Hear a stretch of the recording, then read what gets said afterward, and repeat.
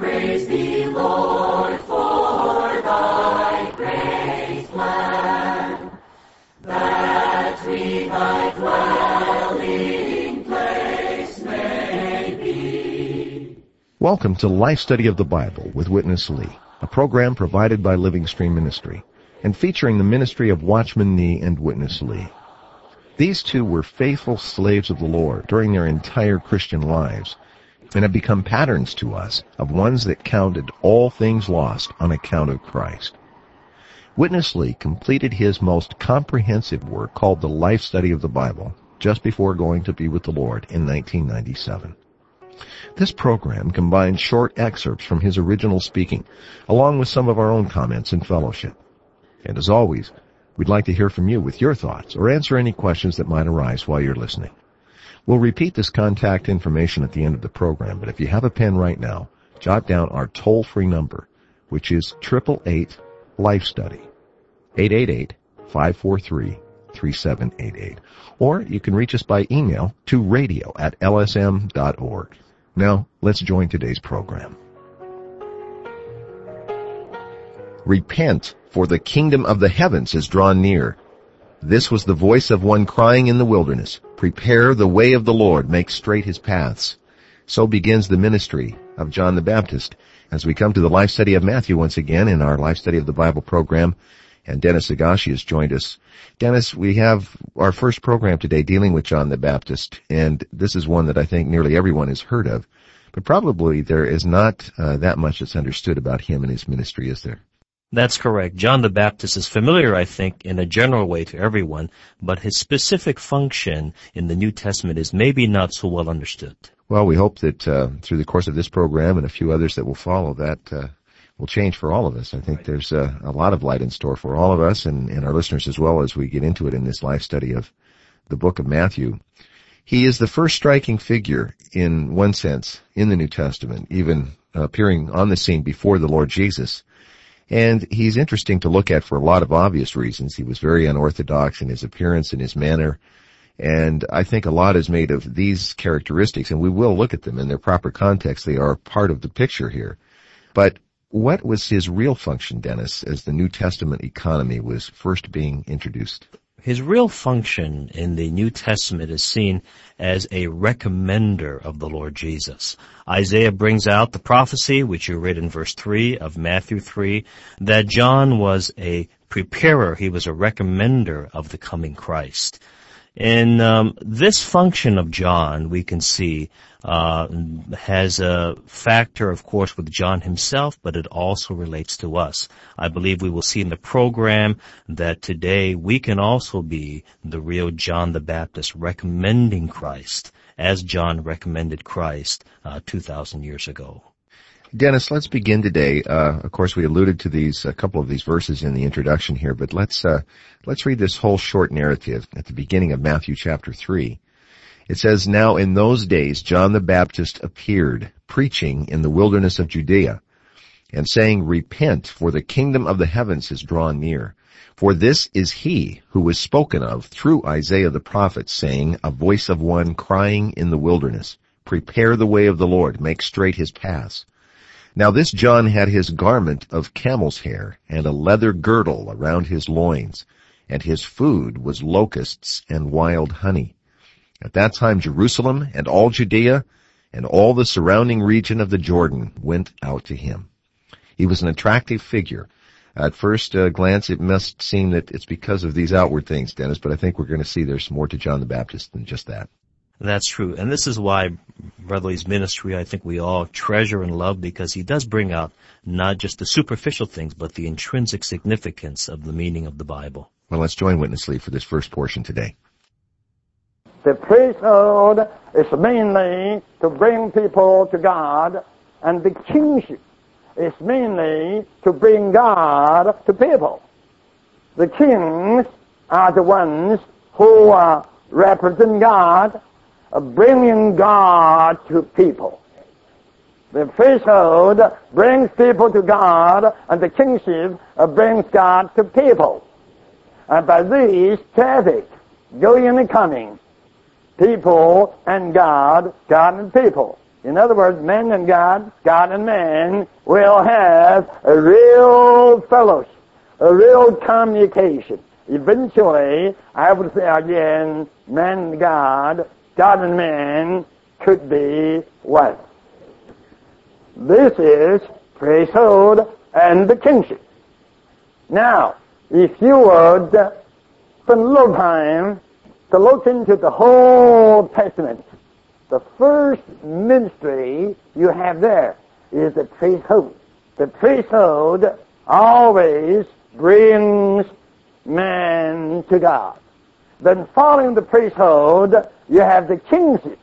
Before 1 Samuel, all the books are the books on priesthood. Then from 1 Samuel, starting from David, all the books are on kingship. Now, you could have a good picture. In 1 Samuel, you have Samuel representing the priesthood. Then you have David representing the kingship. Who was Samuel? A priest. And who was David?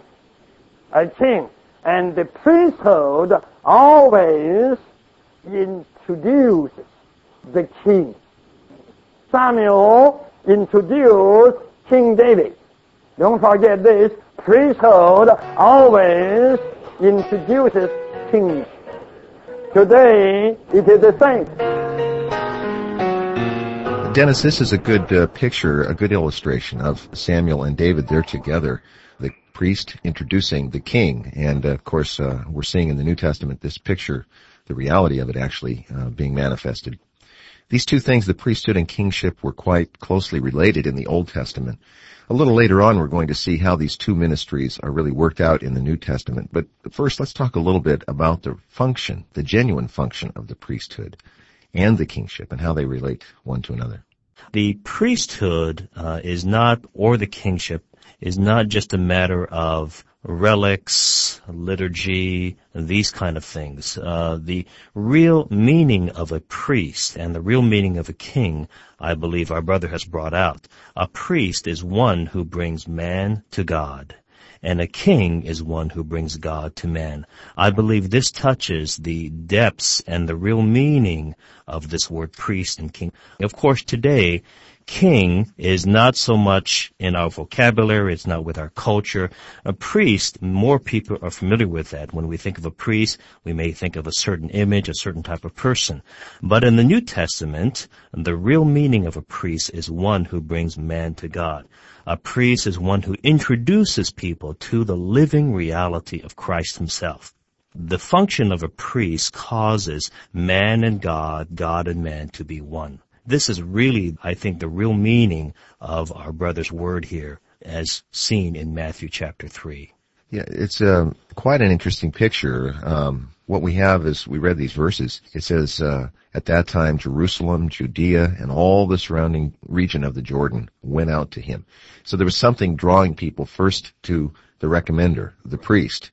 But then he carried out his function, as you've identified here, taking those ones who had been first attracted or drawn to him and bringing them to the king. That's correct, yes. John's function was a recommender. As you said, Chris, people were attracted to him. So many came to him, but then eventually he brought them, or he took them, or he recommended them to the Lord himself.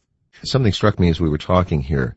Of course, we just completed the life study of Exodus that we were in for many, many months, and we saw in Exodus where the priesthood of the Old Testament was really initiated and all of the things regarding it were prescribed, that the reality of the priesthood in the Old Testament was also Christ. So it seems that he is occupying ultimately a dual role, isn't he?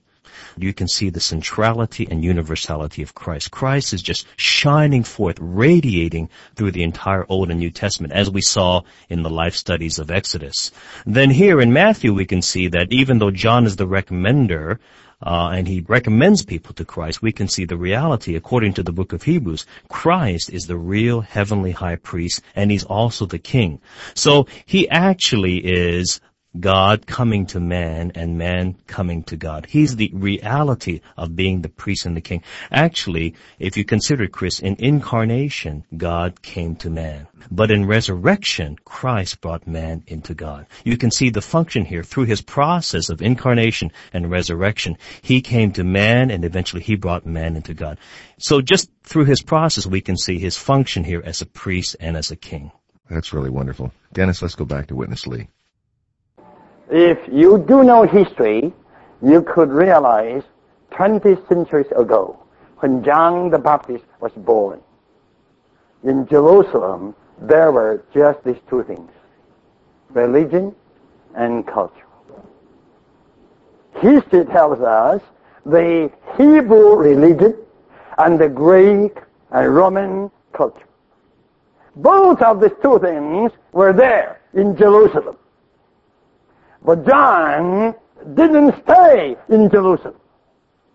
He left Jerusalem and he came out of the city and he went to the wilderness where there was no religion, there was no culture, everything was natural.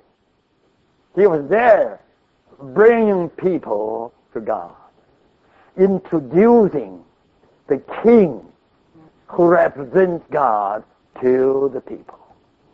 And this was a strong indication that the age by that time was changed. It was changed from the old dispensation to the new. It was changed from the dispensation of shadows, figures, to the dispensation of reality. And he standing there shouting, just testified that he was a real priest. And those priests wearing the priest's robe, eating the priest's food, staying in the priest's building, burning the incense, doing the priestly function, they never brought anyone to God. But this John, the wild John, agricultural John, he was there bringing hundreds of people to God. And he was there also introducing the king to the people. Now, when this king was introduced to people, and the people were really brought back to God, I tell you, there is the kingdom. Because, number one, you have the king there. And number two, you have the people there. When the king is with the people, I tell you, that is what? The kingdom. Now, we all must see this one thing clearly, that the New Testament starts with the genuine, real priesthood to introduce the genuine and real kingship. And here you do have a genuine priest introducing the genuine king. And this will usher the kingdom in.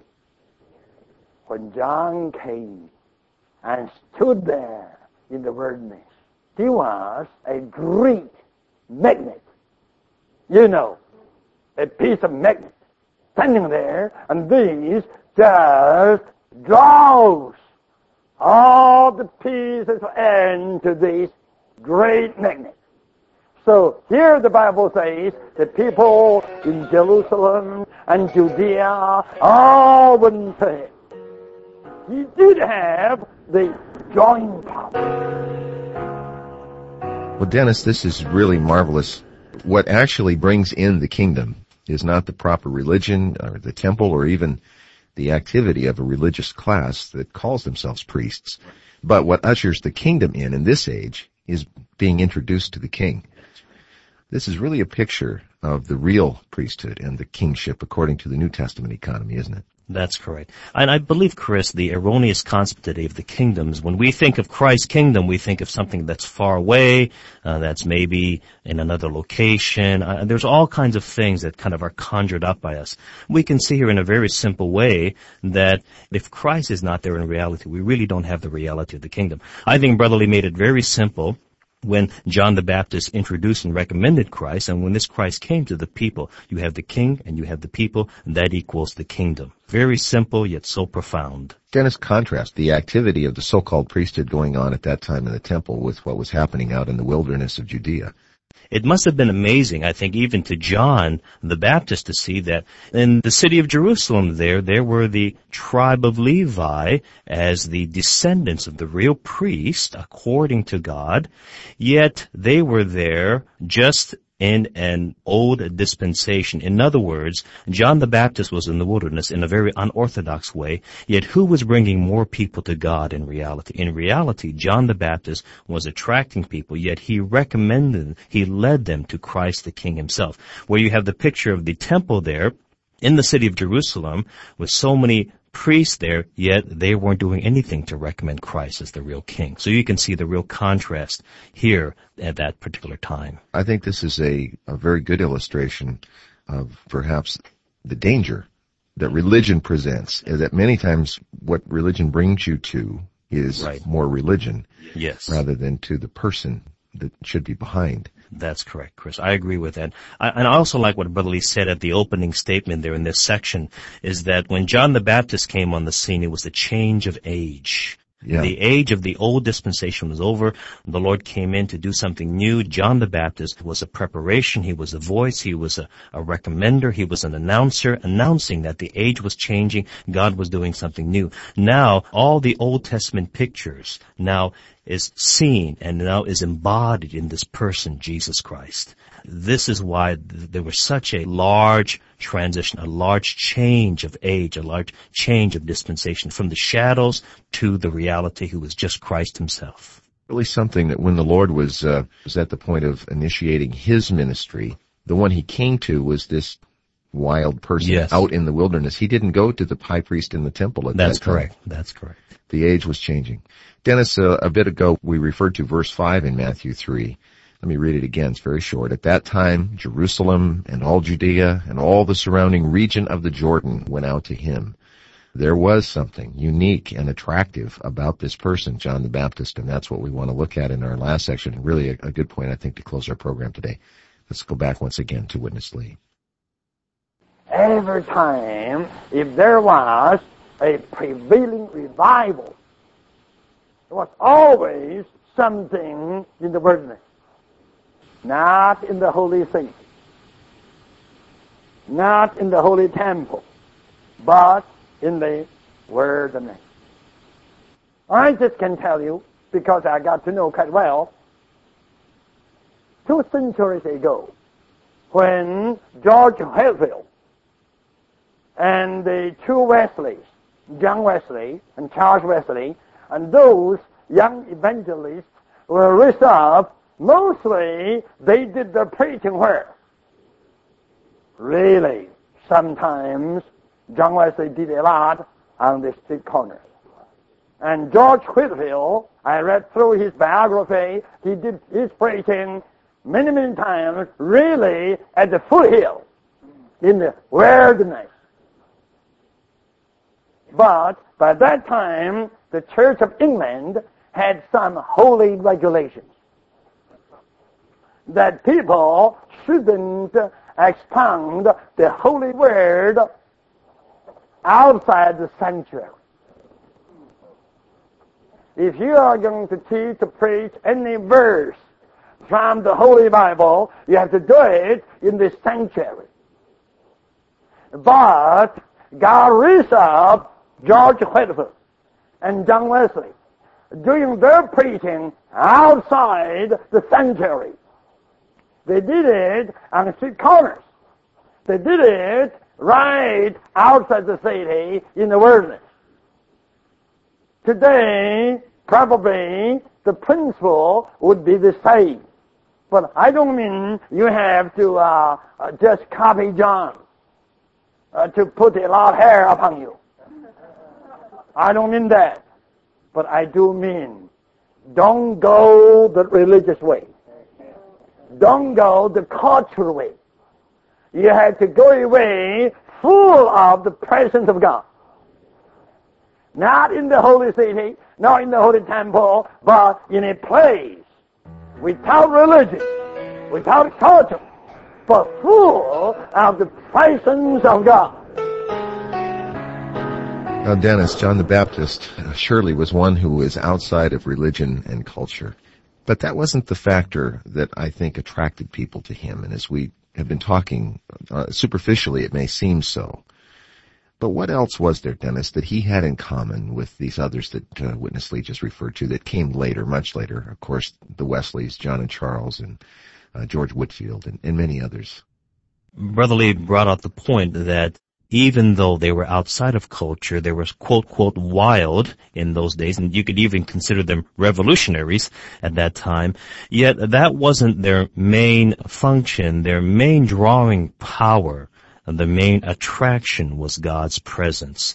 They created an appetite in man for God. I think this is the key point, and what separates the difference between just being in a religion. Many times, if we just come to something religious, we don't have an appetite for Christ. But if we have, as the real priest today, God's full presence, then in others an appetite for Christ will be created. And I think, Chris, this is our experience as we have touched the ministry today. The appetite for Christ is really there. And I think this is a key point here, Chris. Dennis, I really like the way you phrased this. Those who have God's presence have the effect of increasing the appetite that those around them have for God. Can we touch briefly, before we conclude today, the phrase we talked about in verse 3? I'd like to come back to it for just a moment. This was the voice of one crying in the wilderness, prepare the way of the Lord and make straight his paths. What is that referring to, Dennis? Of course, this is John the Baptist's experience of he was the voice of one crying in the wilderness according to the prophecy in Isaiah. However, we can see that we also today can be the New Testament recommenders of Christ. And our function as New Testament recommenders is really to be a voice crying in the wilderness. As John had cried, repent, for the kingdom of the heavens is near. We hope that through our speaking of the gospel to others, that people would repent, to have a change, not of just a resolution, personal resolution, but have a change in mind, have a change in heart, have a change even in life pursuit, and a change in purpose. This is the real result of repentance. And then we can see on in verse 3 that as a recommender of Christ, man's heart today is quite crooked. As a recommender of Christ, we can speak the gospel, we can speak the words of the Lord, and this ultimately does something in man's heart which causes the paths in man's heart to become straight. When the paths within man's heart become straight, then Christ has a way to come into man. And I believe, Chris, in our experience in speaking the gospel to others, we have seen as we spoke initially to somebody, maybe their hearts didn't receive the Lord, they was quite crooked. After a period of time, through the speaking of the word, their hearts became straight and Christ was able to come into them. Dennis, this is, I think, the characteristic of a real seeker. There's a sense when you draw near someone like this, full of God's presence, right, that the crooked things within your being are about to get straightened, but nonetheless there's the attraction, and we find our precious, dear Lord Jesus, the real King, at the end of this process. That's correct, Chris. This is really quite marvelous. It is wonderful. Yeah. Dennis, I really appreciate having you take the time out to come by and be with us today. Aren't these good? These programs, these messages, these life studies? They really are, Chris. I mean, I was so happy with Exodus, but now I'm quite excited about Matthew. Yeah, I also feel the same. Each time we finish a book, it's like you feel like you're losing a dear brother or a family member. Right. But then we come to the next one, and that void is quickly filled. Right. We will continue tomorrow and Friday on this same topic of John the Baptist and this ministry that ushered in a new age. We hope that you'll join us. We also hope that you'll contact us about getting these printed volumes. They're just tremendous. The life study of Matthew on the gospel of the kingdom is one that really should be in the library of any genuine seeker and lover of God's word. You can find out about that or just talk with us, visit with us, and let us know your impressions, any questions you might have. We've made a toll-free number available for you. It's 1-888-LIFE-STUDY. That's 888-543-3788. And our mailing address is Living Stream Ministry, Post Office Box 2121, Anaheim, California, 92814. And while you're jotting things down, be sure and take down our email address. It's simply this, radio@lsm.org. And as I mentioned, we'll return tomorrow with another life study from the book of Matthew. Please join us then. For Dennis Higashi today, I'm Chris Wilde. Thank you very much for listening. Dear Lord, we give ourselves to Thee.